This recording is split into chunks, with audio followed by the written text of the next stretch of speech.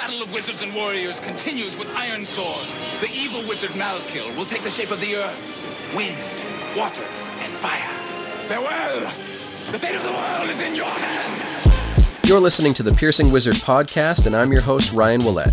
I'm a professional body piercer with 20 years experience. I travel around the world teaching technique and safety classes, and I'm a member of the Association of Professional Piercers. Listen in as I talk to my friends and colleagues about our industry so we can all stay sharp.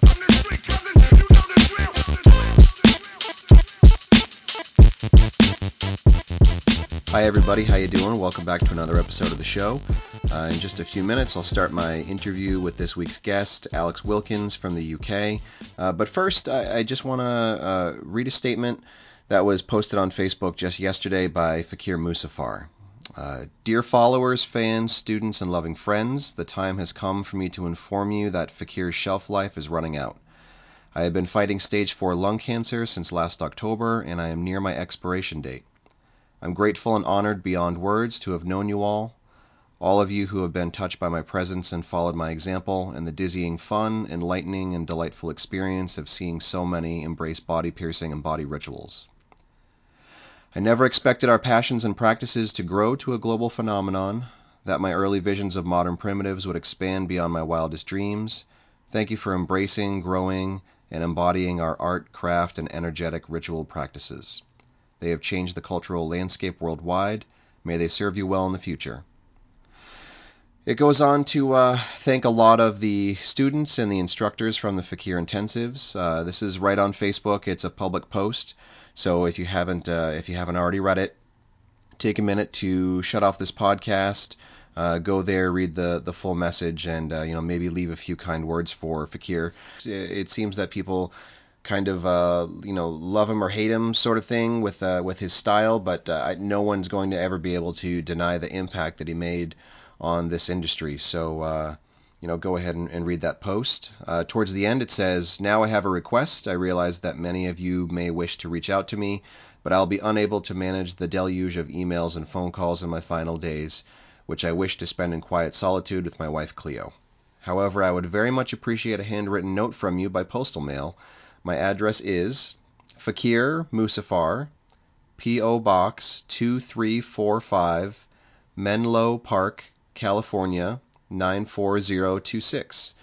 So, if you're like me and you've been affected by body piercing, you remember Fakir kindly, some sort of impact that Fakir made on your life or your career, take a minute, write out a note, put a stamp on it, stick it in the mail. It'll mean a lot to Fakir, to Cleo, to all of the students and all the instructors from the Fakir Intensive. So you're in our thoughts, and safe journey, Fakir. So if, like myself, you could use a smile or a laugh in a somber moment, you might like this interview coming up. Alex Wilkins is my buddy from the UK. He pierces at Guru Body Piercing in Brighton in the very, very south of England. We talk about a lot of stuff. Basically, we kind of start talking about growing your jewelry market, growing your inventory, but also growing the people who come into your studio to look at that inventory. Alex has a great story about the growth of Guru Body Piercing, how they're in sort of a touristy town, or not sort of, they're in an extremely touristy town, and they grew the studio from external only, very small selection of jewelry, and now they've really been adding in a lot of high quality stuff, from a lot of great vendors, a lot of great materials, internal thread titanium and gold, and lots of fancy options and lots of company names that you'll recognize. Former guest on the show, Charlie LeBeau, gets a lot of the credit for that work too. Charlie was really instrumental in growing Guru Body Piercing. She's moved on to working at the Maria Tash in Liberty, London, and that's a huge jump up for Charlie. So, congrats on that fairly new position there. So we'll talk a little bit more with Alex. We talk about constructive criticism. Those dreaded online forums come up again. We talk about how to make a positive impact on your community and your industry, and how we're all kind of in this together, really, when you think about it. So let's get into this week's interview with Alex Wilkins. So my name is Alex Wilkins. I'm a body piercer and shop manager at Guru Body Piercing in Brighton, in England. You can catch me on Instagram at AW Body Piercing, and my shop is at Guru Body Piercing. Cool. So one question that actually popped up to me whilst I was showering today, if people refer to where you are, is it more proper to say England or say the UK? I think everyone would kind of be either or on that, yeah. So England is fine. I don't think anyone would really differentiate unless you're talking about specifically Scotland or Wales or Northern Ireland. Mm-hmm. But so anyone in England would be like, oh yeah, sure, I live in England. I live in the UK. That's Right. fine. Right. Yeah. See, sometimes I don't know. I guess it's the same way. Like if you say the States or the U.S. or New England or whatever you would refer it to. But yeah, I don't know. I just don't want to sound like a doofus. No, it's cool. So you're in Brighton, which is in like the bottom of England, basically. It's the very bottom. Yeah. Right down on the coast. I've been there before. It's really neat. It's got those like pebble beaches, which is kind of cool. Yeah. See, I think if you live on a pebble beach, you want that sweet sandy beach. But if you live on a sandy beach, you think that pebble beaches are cool, but they're not because pebbles up in your grill. It's not. It's just really not what anybody actually wants from life. Yeah, it's nice to look at, but I remember I went there and you were like, "Oh, you have to see like the pier area." I went down there and I got like the donuts and everything. And then I was like, "Oh, I'll sit down on the beach and watch the ocean for a little while." And it's just like, "Okay, I'll go sit on a pile of rocks and Yeah. eat a donut while like dogs and seagulls try to steal my food." Yeah, exactly. It's one of those seaside towns where you can pretty much accomplish all of your tourist goals in about 10 minutes. Like really like somewhere like Blackpool, which see, I've opened my up to geography now and I'm piss poor at it. Which I think is in Wales. That's a way better. That's how you do a fucking seaside town. Brighton is awesome, but it's like, yeah, you can do everything it's got to offer pretty much in 10 minutes in terms of looking at stuff. So I remember that had probably the most depressing quote unquote roller coaster that I've ever been on in my life. It was like that little 2-story like haunted house kind of thing, and it was one of those ones. It was from like a bad episode of The Simpsons where you'd like go around a corner and there'd be like some like half fallen apart rubber ghost that would pop out and just be like, "Boo," and then like 10 seconds later it was done and you were back out. Yeah. It's kind of like been the same kind of setup since probably the 80s, really. I think the only thing that's changed is the name of it. But yeah, it's the most kind of like dime store version of a pier or like a roller coaster you could ever imagine. But that's part of the tacky cheese appeal factor to it. Like it's just a fun little day out. It's something that you could like, you take your nan to it, it's just like, oh yes, I remember this pier, like that kind of thing. I think there's parts of that in the States too, like in like the Jersey Shore area or like Coney Island and stuff like that. It's basically just like you got to see it once, but you really only need to see it once. Yeah. And probably way more appealing when you don't live there. Yeah. Like the kind of thing where you could comfortably bring your friends down for the day and they could be very amused for the entire day, doing the same thing that you walk past about 100 times a week. Yeah, I mean that sums it up fairly accurately, actually. So, how long have you lived in that area? All my life, man. Grew up. I was born and I grew up in Southwick, which is a wee town just about 20 minutes down on the train from Brighton, still on the seaside, again on another very pebbly beach. And I've always lived in and around this general postcode, really. Zip code, sorry. I get what postcode means. Yeah. But yeah, it's an awesome town. It's mad expensive to actually live here. So anyone in the UK who lives any further north than me, unless they live in London, will know that like it's notoriously expensive down here for what you actually get. Like you can pretty much get like a 3-bedroom mansion probably in most parts of America or most other parts in England for the same price, where you can get like a box like studio apartment where I live. So you're looking at like New York City rent prices basically. Yeah, I would imagine that would kind of be the equivalent. Yeah. So it's again, but it's like it's such a lovely place to live because it is this seaside tourist town, Mm-hmm. that you kind of don't mind like All, so all my friends and most of my family live down here as well. So it's like I really don't. If I did go somewhere else, it would specifically be, I guess, for work. Mm-hmm. There wouldn't be much bringing me to many other parts of the country. I could afford a bigger house, but if you're just living on your own, in this massive ass house, what's the point? Well, so what's it like piercing in a town like that? Is it mostly tourists, or are you piercing like locals too? So my studio is smack bang in the kind of tourist center of the town. Yeah, all those There's a different little, like rows of shops. yeah, these little cobbled streets that are called the North Lanes. And I think there's about 7 tattoo and piercing studios on that, and it's like 2 streets. Mm-hmm. It's like 2 or 3 streets. It's crazy. So we get like a really good mix of tourist footfall and regular clients who come back, and we get a lot of people that come like it's because it's like a holiday destination for a lot of people. We'll get people that I pretty much see them like every year at least, and they'll always come back.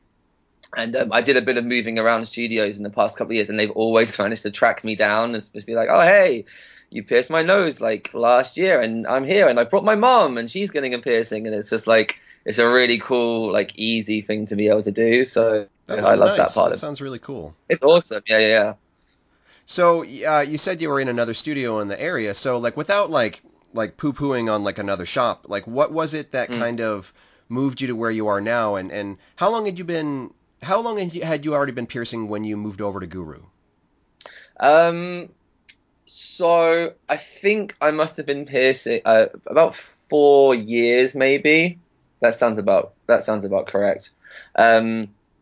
And it what it was is the woman who trained me is a fantastic piercer. She's great.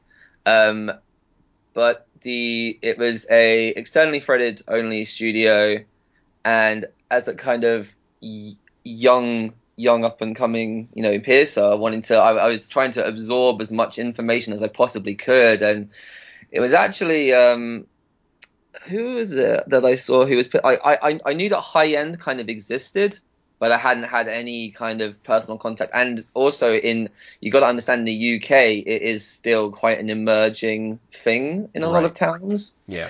And I can't remember his name. I think it's like Ashton Butcher, or it's obviously not. His name was not Ashton Butcher, I would assume, but that's like his Instagram handle or whatever. Mm-hmm. And I saw the stuff that he was churning out, and I think he was using maybe Neo Metal and maybe Anatometal. It's a little while ago. Um, and I saw his shit, and I was just like, God, like that's what I want to be doing. And there's a couple of other the Pangea piercing guys, Yep. like seen their stuff and just been like, oh man, like I really want to get into this and do things this way, because I guess when I got into piercing, I got into it on the back of the BME kind of situation, Yeah. and so it was more about the physical act of the piercing rather than whatever was going into it. Like the jewelry was like the least important part of it to me. Okay. And as I started piercing and progressing that way, the jewelry became like the front and center piece of like, cool, just basing the whole thing around that. Hmm. So that was why I moved to Guru eventually, was because they were there was one other studio that I was also working at that were kind of starting to use internally threaded jewelry, but Charlie LeBeau was the manager at the time of Guru, and I'd had a couple of chats with her, and we were just like bang on the same wavelength about where we wanted to do, what we wanted to do with the industry in our town, and how we wanted it to go forward. And yeah, loved working with Charlie. So that's why I started working there. Is just to use the jewelry. And at the time, it wasn't even like ground. It wasn't like they were like we were stuck in like BVLA or anything. It was just like Quality Eye. And I don't know if you have that. Do you have that in the States, Quality Eye? We don't. Well, I mean, Brand? I'm sure there are a few piercers who are using it, but it's not a widely known name. We have comparable brands in the U.S. where it's kind of Sure. like, I would refer to it as sort of like a stepping stone kind of brand. Yeah. hmm Yeah, exactly. So they just had. I remember they had this wee little plinth of Quality Eye, which was no bigger than a business card really. and they were like, look at this cool shit we've got, and we were like, oh fuck yeah. And that was it. And then but it was just like, we want to have a Natametal, and we want to do this and we want to do that, and I was so on board for all of that. And you know, you look at our studio now, and we've got like, we stock Leroy, we stock Anatometal, BVLA, and that's only 2 years worth of kind of evolution, going from a tiny business card size display of you know, your kind of stepping stone jewelry going into internally threaded and all that, and now we're fully internal, and lots of gold, growing more and more all the time, so it's really cool. How do you feel like your client base has shifted in the way that your jewelry has shifted? Do you feel like it's the same clients and they're just kind of adapting to the new jewelry you offer, or do you feel like it brings in a different kind of clientele? Both. Much more dealing with the newer clientele. I think all the shops I worked in Brighton before, the piercing scene didn't really go much further than kind of, it was pretty much an exclusively externally threaded town. So, but no one ever questioned it really. Mm-hmm. I had a few people that was like, you know, when you get the kind of trashy, like, I guess you would call it mall jewelry, right, where it's like it all falls apart within a couple of weeks, and it's, people would always like, I want this, but I want it to last forever. Like, how can I do that? And we would always be like, oh, well, you can't. You know, this is what there is. But now we get a lot more of those same people coming back, and it tends to be like, I think my shop, we get a really nice mix of people, but we get a lot of kind of like mums is what I would kind of generally, I always just say, like, you know, love the mums, bring the mums to me all the time. Like that kind of like 28 to maybe 50 is kind of like my, like the core demographic, I guess, that we have. Yeah, that makes sense.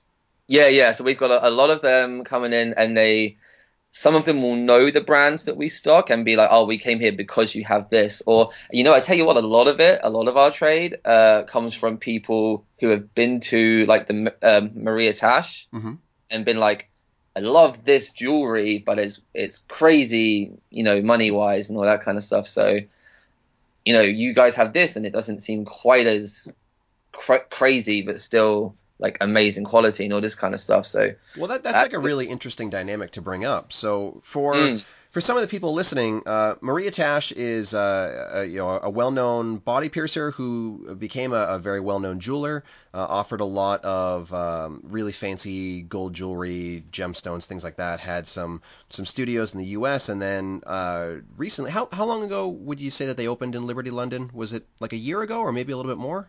I think a little bit more. I think maybe 2. Okay. Potentially 3. Don't really. Wouldn't quote me on that. But But I fairly believe that recently. will. So for people who haven't seen the jewelry, you know, think similar to Body Vision and Body Gems and like those high-end gold manufacturers. And you know, when they moved into Liberty London, I mean, that's no small thing. Like that's a big deal shopping center area. It's like really like the fancy people that have a lot of money to throw around. That's where they shop. Go for their shopping. Yeah. Yeah, and you know, just probably putting out jewelry like that in a market that really hasn't seen very much of it must have been pretty stark, you know, especially with, they have like a pretty good social media presence too. So it's interesting that you'd feel that impact as far away from London as you are, that people would start to seek it out, because that does make sense. If people can't afford some like really crazy gold thing that costs, you know, $1,000, £1,000, whatever, but they can get some like really cool BVLA thing, a Natametal thing that's maybe a little bit more affordable.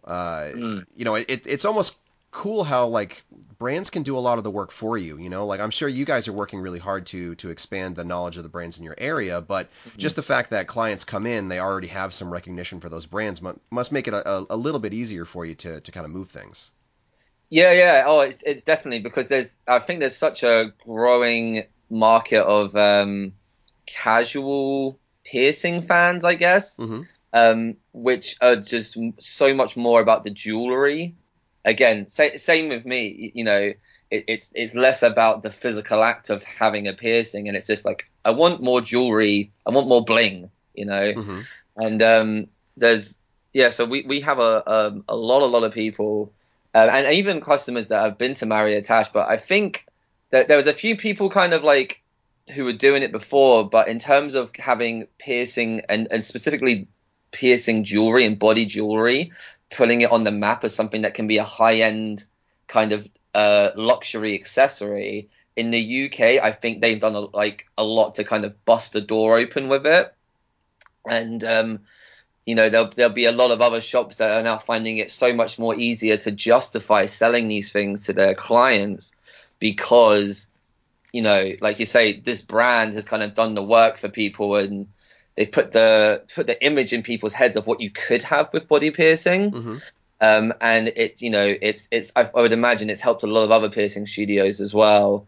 Just to, like you say, give more substance and more. I'm not trying to think of a word like credibility almost. That's exactly, yeah. Yeah. Well, I mean, you got to think of it with other things too. Like, how hard would it be to sell a pair of shoes that didn't say Nike? Like the fact that it's Nike does a lot of the work for them. So it's the same thing with body jewelry. It's cool to see that, and it's cool to see brands that are aware of that. Like it's a symbiotic relationship. Like the jewelry can't literally sell itself. The jewelry can't install itself. You need skilled workers who can talk about it and sell it and pierce with it and install it and change it and all those things. So it's cool to see relationships like that exist. I don't know. Sometimes and like what you say too about how it's more about the jewelry than the act of piercing. Like that's a really interesting perspective that I guess I was always aware of it, but I never really thought of it in explicit terms like that because it really is like a huge, I guess, cultural shift within the culture of body piercing, where in the 90s it was like, I want to have the biggest, craziest, most extreme piercing. I want to be the first one to do this new thing so I can name it and this and that. And now it's just people who, they focus on the jewelry and then they focus on a place that jewelry can go, and it's less about like pain or extreme or showing off or something like that. If they're showing off anything, they're showing off the jewelry and not the piercing. So that's a really good way to look at it. Yeah, I found it to be quite a fascinating kind of metamorphosis of the industry. And again, having lived it and seeing how it's reflected in the people that are now using our services, I think my personal philosophy on piercings used to be like, I want a few piercings and I want them big as fuck, like. Had a massive stretch septum. I think it was at like 10 mil and stuff. Oh, that must have been so silly looking. I could never wear like a big like circular barber or anything because I was like, like as much as I was into all that kind of stuff, like I'm not the henchiest guy in town, so I could never pull that kind of stuff off. So I used to wear like a tunnel or an eyelet or whatever you want to call it. Right. But yeah, so it's like big stretches, and I was like, I want everything, punched and scalpeled and all this kind of stuff. And now I've definitely got the thing. It's like, I really love this like particular piece of jewelry. How can I get a delicate piercing that's going to install that, or like little accent pieces and stuff like that? And I found that the clientele and the requests that you get are so much different. It might be before that I'd have 10 requests a day for like lip frenum and tongue frenum piercings, whereas now it's almost a non-existent part of my day. Oh, thank God. It's really nice. It's just great. I hardly get anybody asking me for like horizontal tongue piercings or anything like that. I think people have just been like, I've seen this sparkly earring. I want a very similar sparkly earring. Can you help me out with that? Right. And, for a lot of people, I think the fanciest piercing I do now would probably be like Dave Daff. I'm not going to get into that debate. Dave Daff piercings, Follow your heart. Huh? Follow your heart. But like that's the kind of techiest piercing I would kind of do on my day to day. Whereas in shoes I've worked before, there'd be like a lot of kind of transverse lobes and large gauge ear piercings, and dermal punching was like fairly commonplace.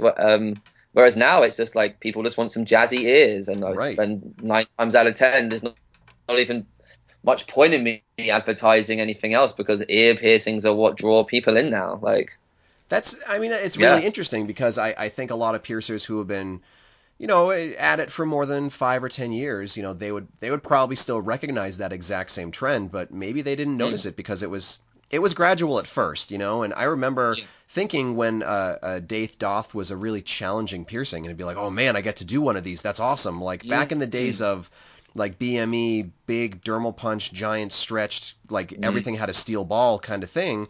If somebody wanted like a delicate little ear piercing, Daith Doth, whatever, and fancy jewelry, that would Yeah, be like, ooh, what a rarity. And now it's this that's like it. totally opposite thing where somebody comes in and they're like, oh yeah, I want this like large gauge, complicated thing, or even surface piercings. It's like, ooh, Yeah, what a treat. I get to do a nape, when napes that's were it. just like very, very commonplace for a really long time.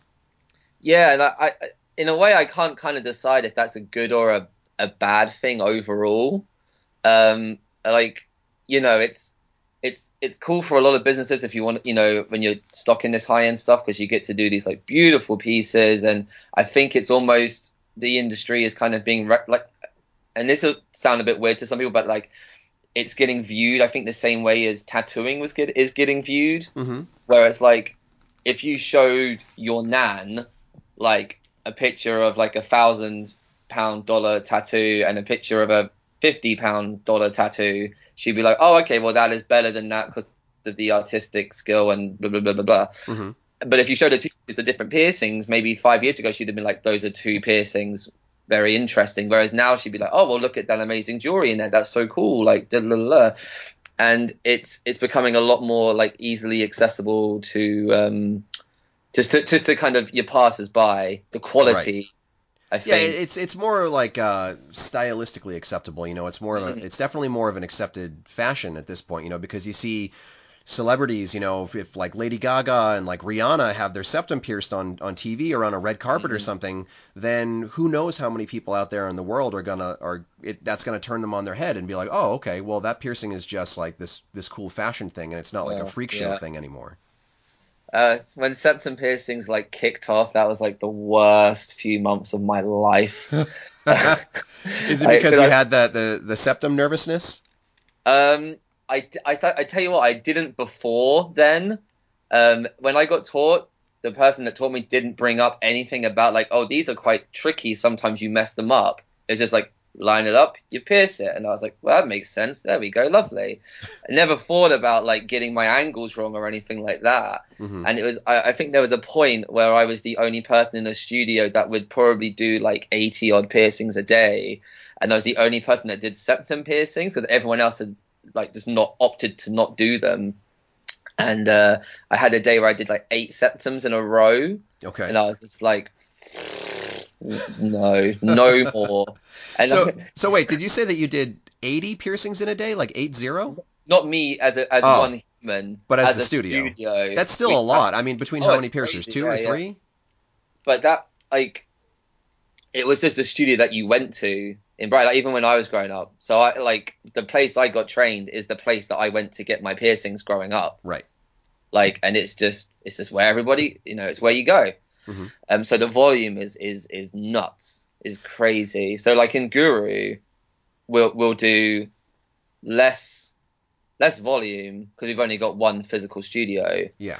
Um, but because we can use a lot of these pieces, it kind of like balances out sort of takings wise or whatever. Hmm. Which again I think is another thing that's really cool in the UK at the moment is that there are like piercers who are in, I know they only do like a few piercings a day, but because they're using this amazing jewelry and they have the right kind of client base in the right part of town, they can still like make a good living off of it. Yeah, I mean that's been a huge impact because for a while, there was a certain tier that you couldn't break through unless you were like a very high volume studio. Like it would be unheard of a few years ago to have a studio with more than one piercer on at a time or more than one Mm, counterstaff on at a time unless they were doing very high numbers. And now you'll see studios that are only doing maybe 5 to 10 or 20 piercings in a day, maybe 30 yeah, piercings in a day, and sometimes they'll have two piercers, two counterstaff, extra people here and there floating around, like jewelry salespeople, all that stuff. And it's cool, because it supports a lot more people. It gets a lot more people. mm, It gets their foot in the door when otherwise they might not have been able to do that. definitely, definitely. I think what else is really cool about it is that it's uh it's really like changed the way that you would operate a studio as well. Like I know I found a difference from going from a studio where it'd be like you're fully booked all day as soon as you walk in the door, and it's just like bang bang bang. It never stops, and it's really hard for you to kind of talk to your clients and figure out what they actually want. Right. Because they might or determine what is the right or wrong way of doing something. Because you're I'm sure you've probably had this as well, where you're working in such a high volume studio that you just there'll be things that slip through the cracks. Like Sally will come in and say, "I want my helix pierced," but maybe her like ear is completely fused together on the side, like that rim bit, and you might not necessarily be able to spend the time to talk to her and be like, "That's not a good idea. Let's do a conch piercing or something like that." I've personally been pretty fortunate with that, but I definitely know what you're talking about with some studios where it's, it is back to back to back to back to back. Maybe you have somebody else picking out the jewelry or doing an anatomy consult. So sometimes the piercer doesn't actually interact with the client until they're ready to put their gloves on and pierce them, And I think that can be a disservice. It depends on what the logistics are and how good the front counter people are, But I do prefer to be able to have those interactions like you're talking about, because sometimes those are the best experiences for not just the piercers, but for the clients too. They might come in asking for a helix or asking for something else and leaving with something completely different that they might not have even known existed because of all the different jewelry options and all the different choices you can give them for placements, So I think they both have their place. I think a studio that is set in their ways where they're doing 80 plus piercings, and that's the studio that's established of like, you can go here, you can get a piercing in and out, kind of simple. They have their place. They definitely have their place, but I think the market is really starting to shift towards that more like boutique kind of salon. Let me talk to you and figure out your hopes and dreams kind of services. Well, that's like that's exactly where my studio is coming from, and we in a way we kind of struggled with some of the high end stuff because our studio is right in the middle of this super touristy part of town where everybody goes. You might get the odd few people like who have a lot of money that want to spend it, but a lot of the time you're kind of going to be getting the walk-in lobes and helixes that have no interest in jewelry whatsoever. They just want some piercings, and so we could never just be like one of those studios that just goes, we're going to go high end now, bang a load of money into it, and just start turning away people because like, oh no, we only have these brands and this jewelry and this is all you can get, which is why we kind of try and tailor it so we can do an awesome piercing for everybody that comes in the door. Right. I've never wanted to be the kind of studio that just turns a bunch of people, like a bunch of kids away because they can't afford BVLA. I think that was a tough lesson for me to learn too, because when I started to have that kind of boom of jewelry, I really skewed very heavily towards it, and then there were some people that were regular clients that were kind of pushing back against it, be like, yes, I do admit that jewelry is lovely, but I don't have the ability to pay $200 for a piercing or even $100 for a piercing, and so you do want to have jewelry that can still be accessible to people, and I really love things like neo metal and whatever else that gives them the flexibility for in the future. You can say you can get this, it can be very affordable, very inexpensive right now, but it's very, very easy to just come in and we can just switch the top. Whenever you can afford that fancy BVLA or whatever piece, just come in and we'll change it out for you. And that I tell you, that has always been the thing in the past kind of 2 years that has really grinded my gears about piercers online. Is implying that if they can't afford, Anatomist or whatever, then they don't deserve to get pierced by you. Right. Like I've never understood that way of thinking, because it's just like, okay, I eat bread, but I can't afford to go to a super fancy artisan baker and get like this crazy bread made from this mystical flour that comes from this crazy specific part of France or whatever, like, do I know that it's better than the stuff that they get at like Walmart or Tesco's? Obviously, but am I going to buy that shit every day? No, that's a treat. I'm not going to moan at somebody because they can't afford to treat themselves every single time they come into my shop, you know? Right, right. I mean, so, what I do is I'll talk to the person and I'll kind of get an idea of what they like first. And, if they gravitate towards the higher ticket pieces, then I'll be like, I'll let them go through the whole motion, like I'll give them the whole show of like, oh, it's this stone and it's this material. It's, it's solid 18 karat gold, and let me hold it up in a mirror and you can look at it and whatever. And when they see it, a lot of times they'll be like, okay, that's great. Did you want me to put together a total for you? And I try to say it in the least threatening way possible, so that they understand that, oh, maybe there's going to be a little bit higher of a price tag. And if they're the kind of person where they don't care about the price tag, then they just say, no, it's fine. And if they are the kind of person that says, yeah, sure, put together a total for me, I'd say in situations like that, maybe it's 50-50. 50% will be like, oh, yeah, okay. And the other 50 will be like, oh, that's kind of outside of my price range. And I'll be like, totally perfect. Tell me what your price range is. I'll work with you. I'll tell you all the options that fit that. I'm not going to be like, well, you should save up for this and come back. Like that, that is really a disservice to people, because then they're going to leave and they're going to be less likely to take the chance on a high quality service in the future, and those are the kinds of clients that get driven into low end studios where they maybe don't do a good job, maybe don't have good sterilization or good jewelry, and it's because they find those high end studios intimidating or not accessible. It's important to carry. I mean, you don't have to carry jewelry that's below your personal standard, like you can carry, affordable, simple items, and you can tell them kind of point blank, if people call and ask for price, we'll usually say, well, we have lots of options available. Piercing like that typically starts in this range, so we can kind of give people an idea, between 70 and 100, something like that. So they at least have it in their mind, like, okay, I definitely can't afford a $70 piercing. Then in a situation like that, that's maybe like, well, come back whenever you're ready for it. But 70 is the lowest that we can go with the standards that we have set, kind of thing. But I'm not going to be a dick to anybody about it for sure. No, it's something that's quite important to me. I'm hoping to do some kind of talk about it at the UKPP kind of annual seminars this year. Did you happen to submit an idea to them about that yet? Yeah, okay, I did. Cool. All right. Yeah.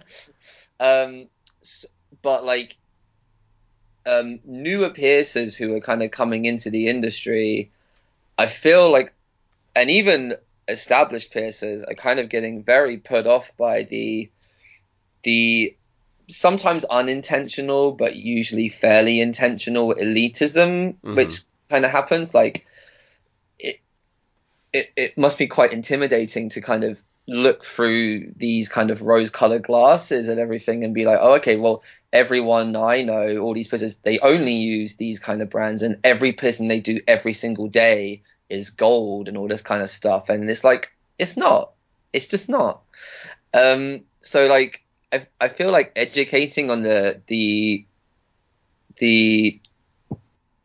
evolution between kind of an externally threaded studio and building it to something more like as a mid-range studio or a super high-end studio, like it's not as simple like click of your fingers. When people, you see on the forums, people will post a picture of like, oh, my clients have got an ear piercing and it's not quite right, it's a little bit swollen and what do I do?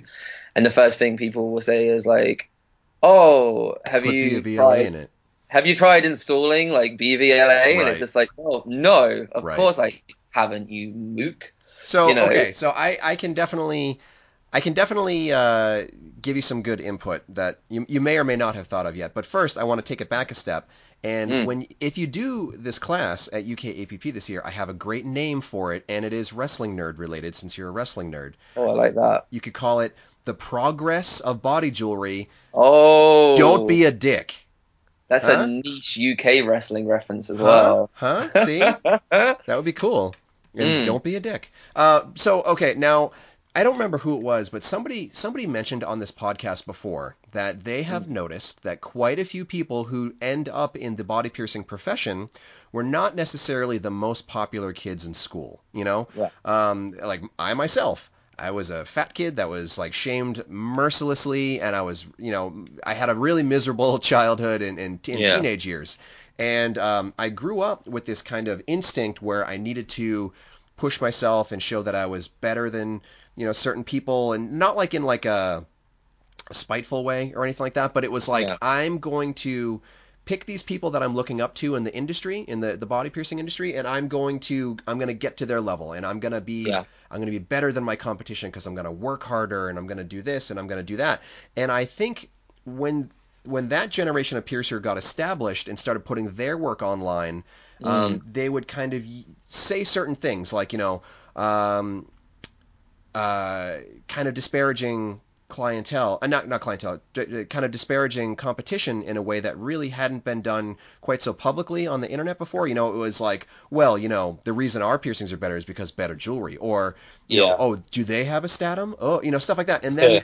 And then that got picked up on by this new generation of piercer that was coming in post BME, when it wasn't Yeah. as much of a community, when it was just like you could just scattershot opinions on the internet, on Instagram, on Facebook, stuff like that. So then those piercers would get kind of this snobby, smug self-satisfaction of like, oh, we're in the cool kids club because we're saying like, we only use Anatometal, or we only use Yeah.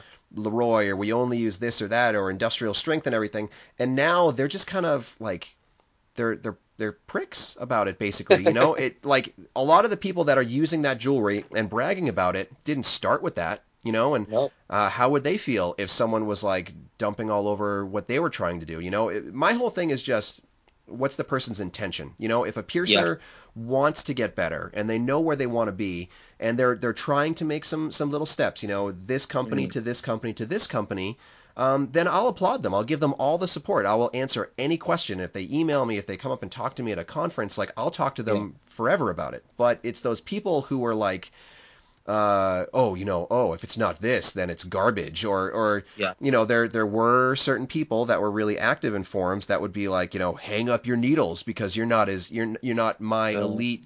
You don't get my elite seal of approval. Like, I hate when people are like that online, because it ruins people's sense of community and satisfaction and feeling Yeah. like we're part of a team. It makes everything adversarial, and I don't like that at all. No, I've got no time for that kind of thing. Again, because I got into it in this industry via, well, not strictly via, but because of BME, the community aspect has always been quite important to me. Like the I am and all that kind of stuff. Mm-hmm. It was always like a really big thing. So to then be in the industry looking around at these communities, it's like it can be quite disheartening sometimes. Like you got like beacons of hope, everywhere. Like like Brian Skelly, who is like the nicest man I've ever met in my entire life. Combined with being one of the most informative people you'll ever meet. Mm. Oh yeah, dude. But like I could, I'd rather have him talk to me for like 2 hours about something that might not necessarily interest me that much than some of the, kind of rock star piercers, just, hello, nice to meet you. Let me show you all this dope ass jewelry up here. So it's just like, oh, that's really cool, nice, but let's try and all be nicer to each other, and Right. be more inclusive of all that kind of stuff. Mm-hmm. Well, it's all a click, So online there'll be these little pods of people, and you can see it, even at conferences you go to.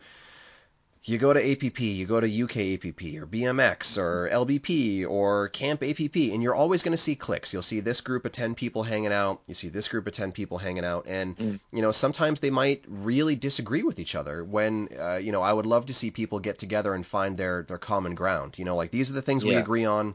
These are the things we disagree on. Let's debate it and let's talk about it. And let's not just rip into each other because you prefer a different company, or you prefer a different kind of glove, or a different kind of soap, or stuff like that. Like, people are so bitter, and I like to think now about the next generation coming up, because I would never have gotten where I've gotten if it wasn't for lots of piercers that I looked up to that were sharing information, that Yeah. had a smile on their face, that weren't trying to be secretive or like build a team like us versus them or something like that, you know. Yeah. And I think that's going to really hold back future generations if that trend continues. You know, I feel like like you said, there are some beacons of hope. There are some really cool people and, you know, new people teaching classes and all this stuff and sharing information. And it's great. And I really just hope to see that trend continue. And I don't want to see things get splintered down lines of like, you know, oh, you carry this jewelry, so you're terrible. I carry this jewelry and I'm the best kind of thing. That's not really what I'm into.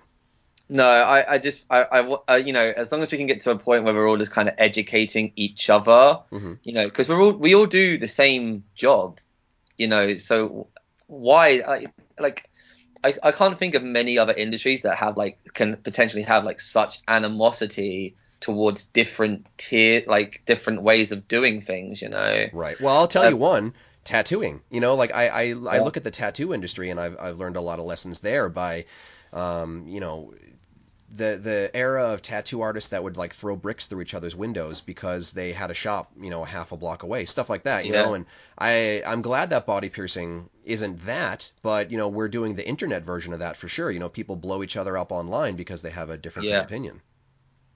It's, it's a shame, but and you know that kind of thing is never really going to go away, unfortunately, because Right. that's just it's human nature. But I think as long as there's, you know, and the thing is, I'm actually quite guilty of this myself by not getting involved that much online. Mm-hmm. You know, I always see stuff happening and I'm just like, God, that's so fucking terrible. Like, why are they all jumping down this guy's throat? Yeah. But then I'm just as bad almost as the guy jumping down the throat because I'm just looking at it on my screen going, that is unfortunate, yeah, Yeah. and scrolling away from it.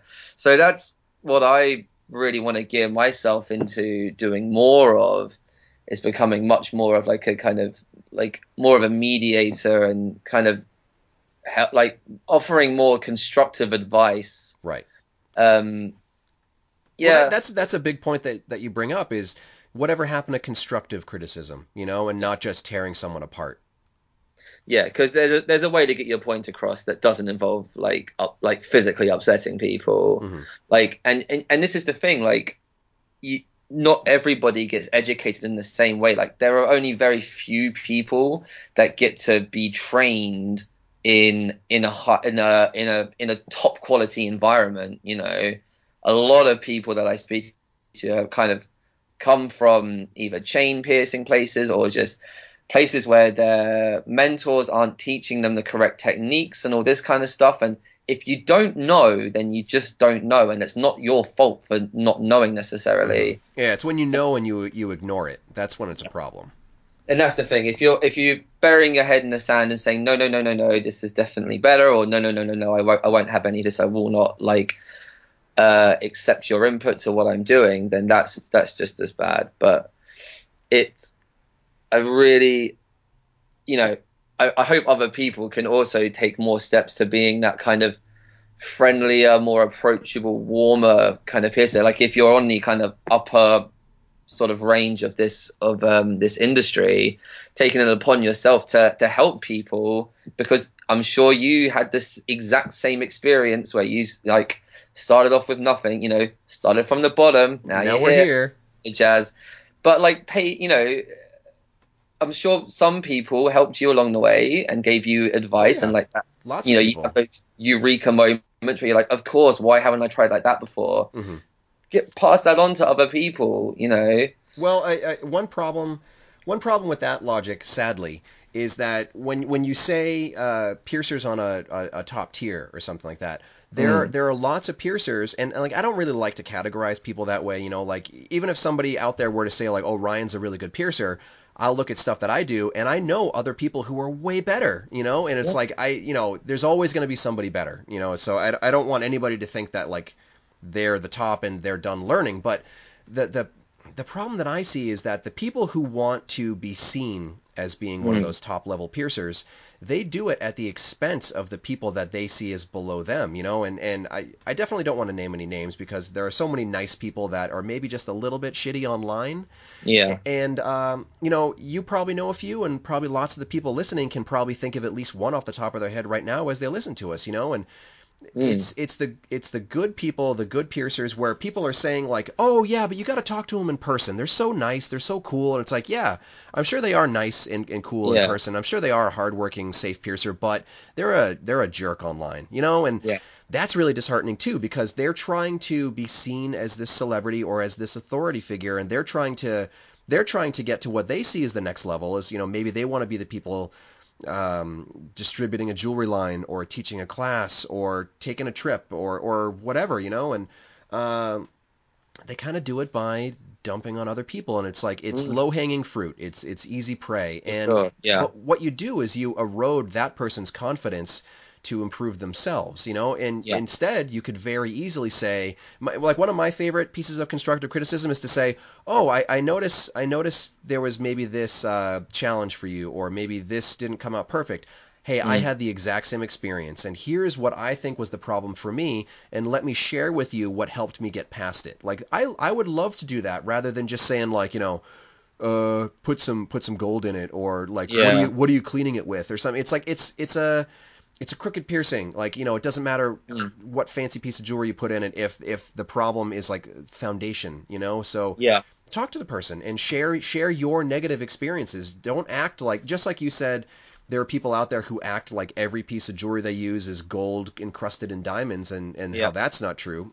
All those piercers out there who are posting picture perfect work on Instagram, I guarantee they blow a couple of piercings every now and then. You know, Oh yeah. nobody is perfect. Well, I did a post on the UK Piercer Meetup forum, which has kind of evolved into just the UK Piercers forum. Mm-hmm. I posted a picture of some high nostrils that I did, and they just, you know, they weren't perfect. They weren't great. The client was super happy, but because of the way that her nose was shaped, I could never see both dots at the same time, kind of thing. Right. So I kind of did them. I was like, I told her the situation as well. I was like, this is kind of what it is. These look pretty good, but like, you know, it's really hard for me to tell.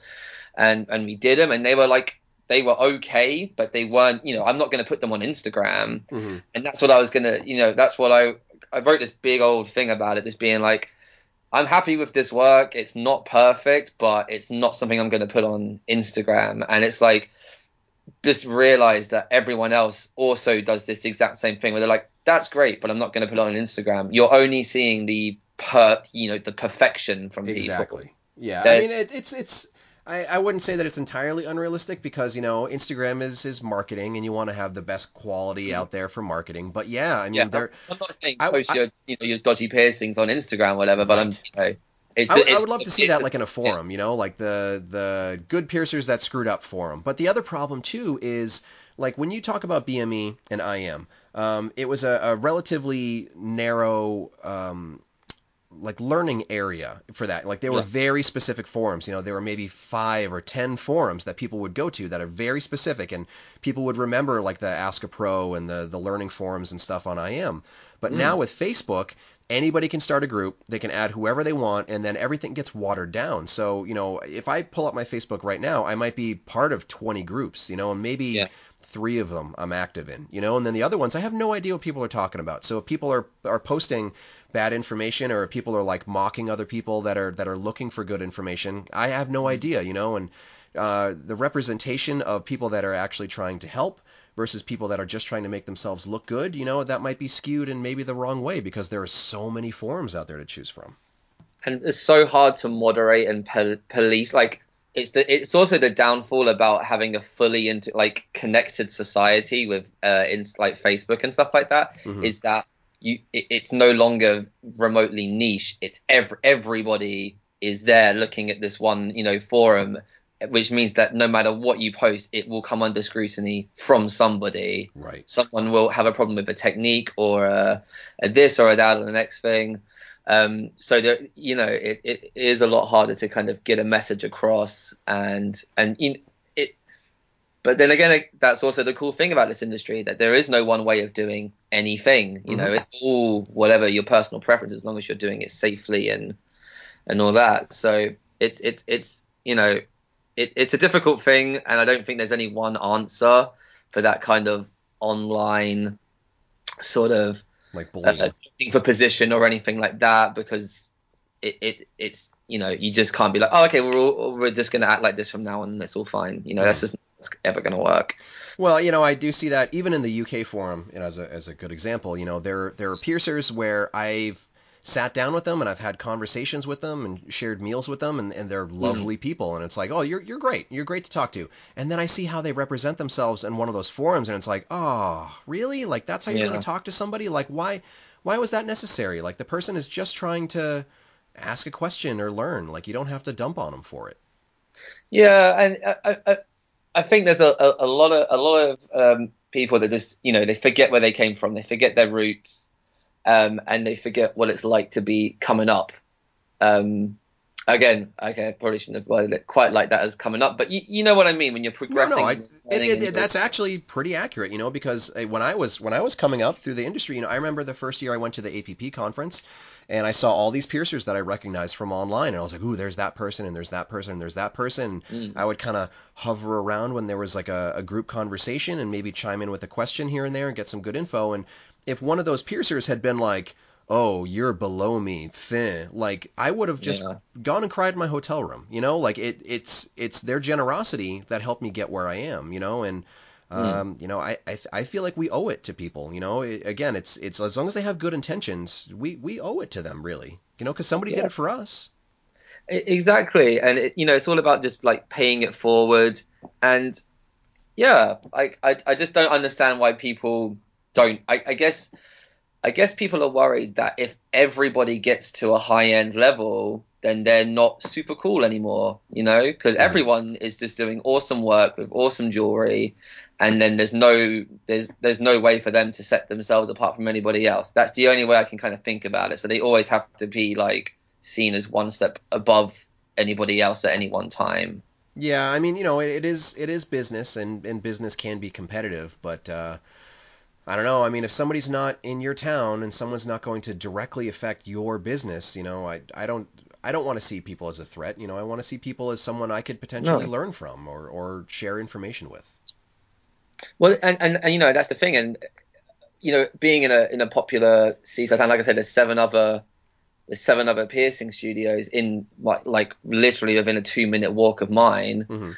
And you know, there's some people that really are like into the idea of the UKPP and getting involved in that and learning and all this kind of stuff, and people who just aren't fussed about it. But I remember when I worked in another studio, Charlie, again, it's bringing Charlie back into it. Because when she was putting together the UKPP, she came to all the shops in the area and just said like, hey, we're doing this thing, we're pulling together, we're going to set these standards, it's going to be like really cool, learning, blah, blah, blah. And some people were just like really up for it, and some people just want nothing to do with it. And you know, but now it's also kind of cool because there are other studios in my town that are starting to stock Anatometal and you know, all this kind of stuff. And at first you're kind of like, oh fuck, like I'm not the special flower anymore. Right. But at the same time, it's like, oh wait, actually, this is the whole point of everything that I talk about is other people, everyone's raising their game and everyone's getting really good. So it's just like, that's awesome.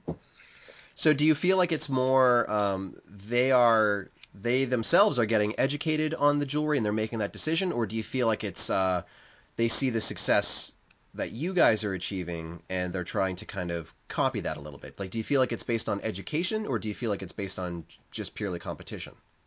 I think it's both. And when you say like, oh, they're doing well with that, so we're gonna stock that. I think because we were the first studio to stock gold, just to use it as a broad term for high end, because we were the first people to stock gold, there was no measuring stick for can that be a successful business model? Right. And because we have done pretty well with it, you know, we've expanded our ranges quite considerably since what we started out with. It's probably shown other people that they can't say, oh, I'm in a tourist town, I have to keep it a certain level. Right. It's, oh no, they're one street down from me and they're doing this and this, so there's no reason that I can't be doing that and that. Mm-hmm. The specific studio that I'm talking about is one that I did work at before anyway, and all the pieces there are like fucking awesome. So I've got no qualms at all with those guys stocking that jewelry, because I know that they've got the passion and they're just lovely people and they believe in the industry and the jewelry, and cool, awesome. It would be when people who, I'm worried I'm gonna contradict myself on some past. I get where you're going, because I have those same kinds of people. There are people in my area where, if they're doing better, I'm happy because I feel like we as an industry are doing better. And then if there are other studios who start carrying the same brands, I'll be like, oh, you don't know what you're doing. You're still doing bad piercings, and you're not sterilizing it correctly, and now you're just charging a lot more for it, basically. Yeah, that's basically what I was gonna say. Yeah.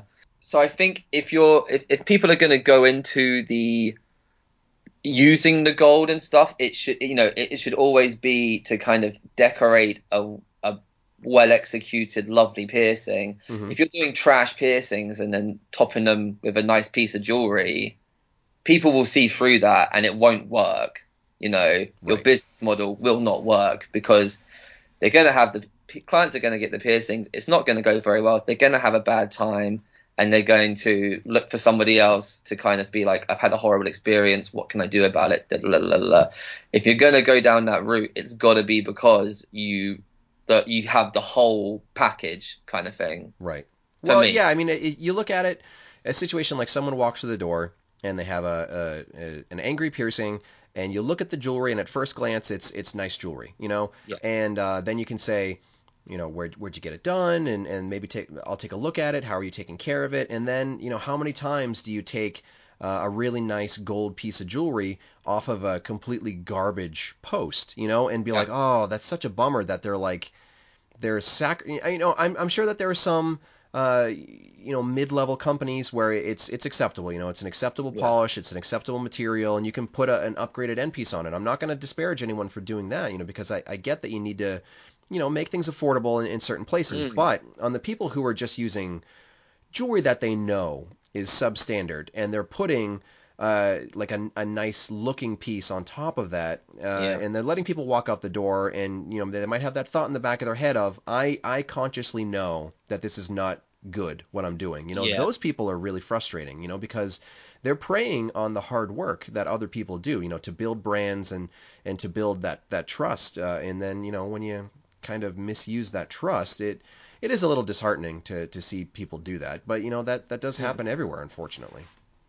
And again, it's anything that can make money will always be used by some for the wrong, for the explicit purposes of making money. Right. Oh, I got another class title for you. With great jewelry comes great responsibility. Oh yeah, that's good. Huh? That's good. I like that a lot. I'm gonna steal these, but that's perfectly sums up everything about it.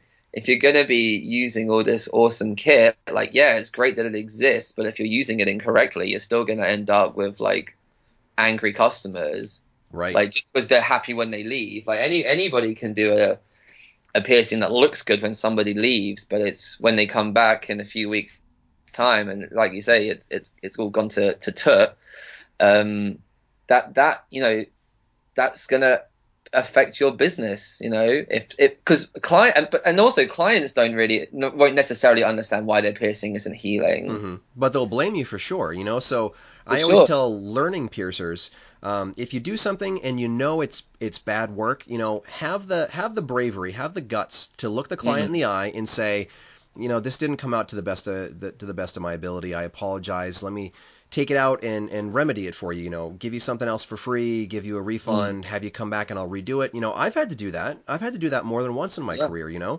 And it's disheartening when someone lets somebody walk out the door and they know that it's not with a good quality piercing, and that's going to speak volumes about you. That person is going to go into another shop, to get a checkup, and then that piercer is gonna know your quality, and then that client is not going to come back. They're gonna be the customer of the shop that fixed the bad piercing that you did, So and they're going to be the heroes. right, yeah, and how many times have you or I been in that situation where somebody comes in from a problem studio, and you say, okay, I've seen similar problems, let's do this. This is my suggestion, maybe new jewelry, maybe new aftercare, or maybe just abandon the piercing, take it out, and think about having it redone in the future. Countless times. That's such a huge portion of my job at this point is troubleshooting piercings that were done at other studios. I don't know if you're the same way. We don't get a whole lot of it. And again, I think it's the kind of the thing of being in a tourist town is right. You don't see people a lot after. A lot of your clients will just be off on to their next destination, and you may never see them again. And I think so. Yeah. So sometimes we have locals. People do live in Brighton. Yeah.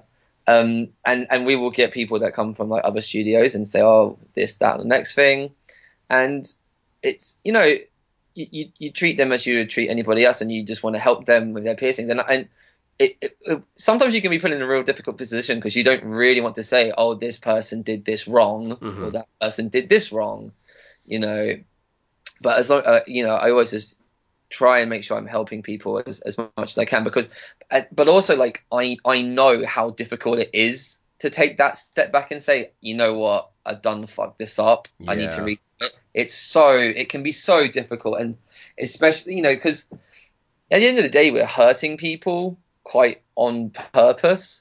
So it for me as well, because I'm quite empathetic with my work and I really don't like hurting people. So if someone does have that experience that doesn't go quite right, it's really hard for me to be able to be like, I'm really sorry, I've got to hurt you again, like potentially worse than the first time. Yeah. And so I get it. I get how people can be like, I can't say anything about it. Like I do get it. Like you shouldn't do it and you should say something, but I can understand why people do it, because it makes you feel like, I mean, you feel good afterwards because you've executed a good piercing, but in the moment, sometimes I have in the moment you feel like human garbage. Come back another day, because what was it? Did a septum piercing came out crooked, and I pulled it, but for some reason that day everything from the rest of my life had kind of gotten on top of me, and I was just like wobbling and shaking, and I was like, oh my god, I can't deal with the stress of doing this piercing again. And like, so I just said to him, like, look, I'm really sorry, it didn't come out very well, I think we're gonna have to book in another time, because I just said to him, like, I don't think I can do this right now. And I sent them away and I wrote their details, and I was like, yeah, like we'll do it next time for half price or whatever. And I kind of I did it thinking they're probably not going to come back to me. They're going to go down the road, whatever. But in a week's time, they came back. We did the piercing again. It was awesome. It went really well. But but the lady was really understanding. She was like, oh no, I've seen your shop, I've seen your reviews, and your blah blah blah. Like, I know you are good at your job. Everyone has a bad day, and I appreciate you more for saying these things to me and saying like, look, I don't feel comfortable doing this, and let's do it another day. So she felt so much more confident in coming back to me because I'd said to her, today's not going to be the day, kind of thing. So I think that's something that a lot of people can take away with them, is just like, it's this, or in all of life, honesty is the best policy. If you are upfront with people about what is happening to their bodies and stuff, it makes everything a whole lot easier. Well, for people listening, if you've ever had to have that kind of a conversation, sometimes clients might be a little bit, saddened or disgruntled or unhappy with a situation like that. But the majority of times, if I've ever had to say something like that to someone, they say, thank you for your honesty. I appreciate it. You're being a professional. Something like that, because I don't want people to look at my work floating around there in the world and be like, Ryan did that? Like, that looks terrible, like, I don't want that. And I don't want the client to think of me in those terms either, like, I would rather them think he had a bad day or it didn't come out great and he had to do it twice, or he did it wrong and sent me out the door and didn't care. You know, like which one's worse? Mhm. I always tell people and actually when I have this conversations with clients every so often, I'll say to them as well, every piercing you do is a business card every single time. So, when that person goes out into the world and they go, oh, where'd you get your piercing? And oh, I got it done at Guru by Alex and it's fucking dope, or maybe they don't realize that it's not quite right and they go, oh, it's done by Alex at Guru, and the person looking at it goes like, oh God, I'm never going to go there. That's awful. Right. You know what I mean? Like, everyone's a business card, not in a horrible like they're all numbers kind of thing, but they are. Well, yeah. I mean, like word of mouth is huge. Yeah, word of mouth is huge for positive or negative, and would you rather have people out there talking good about you or talking bad about you? It's just that simple. Well, I used to work at McDonald's for quite a while, and they always say like one person having a bad experience will inevitably tell 10 people about their bad experience. But a lot of the time, people that have a good experience won't actually tell many people because people get so much more impassioned when they're having a bad time than necessarily when they're having a good time. Right. Hey, what are the more popular review websites for you over in the Brighton area? Like, is Yelp a thing over there, or is it more like Google reviews? If it is that I never really particularly used it, but most of my trade comes from Google reviews and Facebook reviews. Okay, I would say that Facebook is unique in that I get lots and lots and lots of 5-star reviews for my shop on there because it's just so easy for someone. They can just scroll by and be like, click 5-star, and then they're on to the next thing. And other websites like Google or whatever, they have to actually put in a little bit of effort to say something nice. And most people that have a good experience, they might not be thinking about it in terms of like, I'm going to sit down and I'm going to take 5 minutes and I'm going to tell the world how happy I was. But it's like, if they're even a little bit unhappy with their situation, they will happily sit down for 5 minutes and tell the world that you're a terrible 1-star person. That's it. And if you're struggling with the review thing, other people that I used to work with made fun of me about this, but because I spend a lot of time with my clients and I'm notorious for just nattering and chatting away about nothing just to make them feel like more comfortable. But every time I have a particularly good, experience with people, I ask them, I say, oh, hey, if you had a lovely time today, don't just tell me about it. Can you leave a review on Google or whatever needs more reviews? I'll say, oh, can you leave a Google review for me? I'd really appreciate it. And if you spend the time getting to know somebody a little bit and you're having a really good rapport with them, they'll leave a nice review, and it's so easy just to say, oh, would it be okay if you left a review? If you ask them to and you give them the cue, they're more likely to do it. Well, you can even go one step further than that.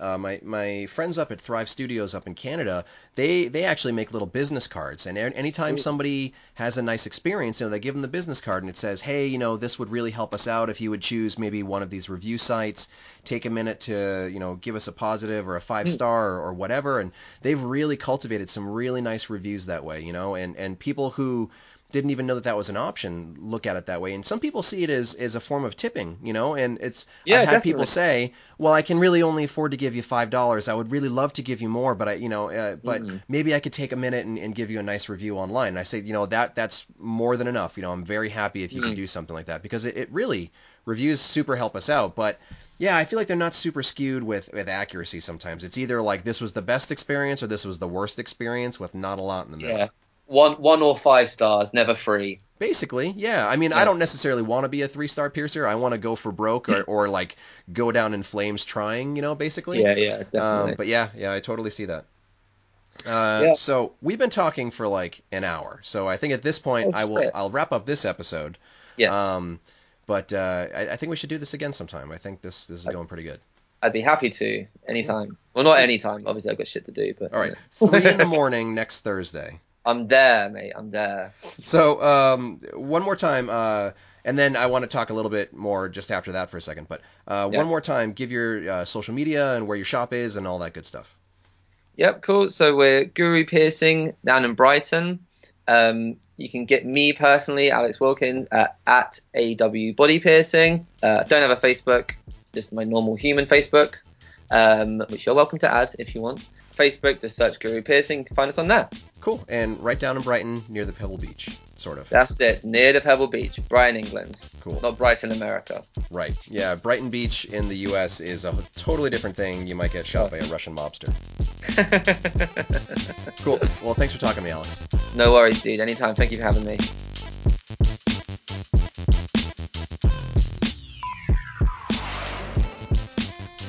All right. Thanks for joining me, Alex. Always appreciate it when people take the time. I would really love to be able to confirm and officially announce my class in London, but I'm just kind of waiting on the venue. I talked to them. They told me they had a space. They told me that the space was available and that they were happy to book me, and then I haven't heard back from them since, so I am getting a little bit nervous about it. It's not like I'm down to the wire or anything, but I like to give people lots of time to plan for my classes to make sure that people actually show up. Go figure. So I want to tell anybody out there that's anywhere around the London, England area or can easily get to the London, England area to keep Wednesday, June 20th available. I will most likely be able to make a final confirmation within hopefully the next week or two, and I can start opening up registration for it, but my plan right now is to go full force ahead, doing one of my full-day seminars in London on Wednesday, June 20th. So plan for that. I'd love to see as many people there as possible. I'm pretty sure the venue can handle about 20 or 25 people. If you're interested in maybe kind of pre-registering, letting me know that you're interested in a spot as soon as they become available. I have a good feeling that this one is going to sell out to maximum capacity, so if you want to just maybe have me put you down on a list kind of thing, feel free to send me an email at ryanpba@gmail.com, and I'll make sure that you have a spot reserved for you when I actually do get around to opening up registration for that one. Chicago is coming up fast. I got about 2 more weeks before I'll be there, and I do still have spots open for San Francisco, technically Concord, California, just outside of San Francisco. If you want to sign up for that, shoot me again an email at ryanpba@gmail.com, or you can go to precisionbodyarts.com/seminars. Getting some good momentum. I think after I get the Chicago, San Francisco, and London classes done, I'm going to start focusing on the classes that I'll be booking after the APP conference. I'm not going to do anything during July. APP in Vegas really gets the priority, and if people had to make the financial decision of come to one of my seminars or go to conference, I would much rather them go to conference where I'll just be teaching some extra classes anyway. So try to get out to Las Vegas. For the people who can't get out to Las Vegas, I'm thinking about maybe doing a class in August, but I'm not super sure just yet. It might be, again, a little bit too close to conference for people to afford to do both. In September, I'm already committed to the UK APP seminars and the BMXNet seminar in England and Germany, respectively. I think I'll probably start to get back into my private classes sometime in October. I definitely have some interest for the Toronto area in Canada. I've got some interest for the Portland, Oregon area. So those will probably be the first classes that I'll offer once I start opening things up for the fall. Definitely thinking about some more classes in the Midwest, maybe another class in the Miami, Florida area. And I also got some inquiries about doing a class in New York City, so maybe I'll add that to the list too. It's going to be a busy 2018, lots of classes, but I love it. I get to get out there and see a lot of new places, meet a lot of new people, eat a lot of good food. So, I'm looking forward to it. Should be pretty cool. Again, you can go to precisionbodyarts.com/seminars. That's where I'll put any sort of official info about classes that are open for registration. But if you're one of those London area people interested in that class, reach out to me. I'd really like to know what kind of interest I might have, and hopefully I can get this damn venue booked. So that's it for this week. I'll be back next week with, I think, potentially a special episode, but I haven't really recorded the interview of it yet, so I don't want to shoot myself in the foot and officially announce it, but it might be adorable, just kind of putting it out there. So thanks for listening, and I'll see you next week. For more information about the show, visit piercingwizardpodcast.com or like Piercing Wizard Podcast on Facebook. For more info about your host, visit precisionbodyarts.com or search Ryan PBA on Facebook, Instagram, and Tumblr. If you enjoy the show, you can subscribe on iTunes, Apple Podcast, and Google Play. Music by Benny B. Blanco. Show copyright 2017, Precision Body Arts LLC, all rights reserved.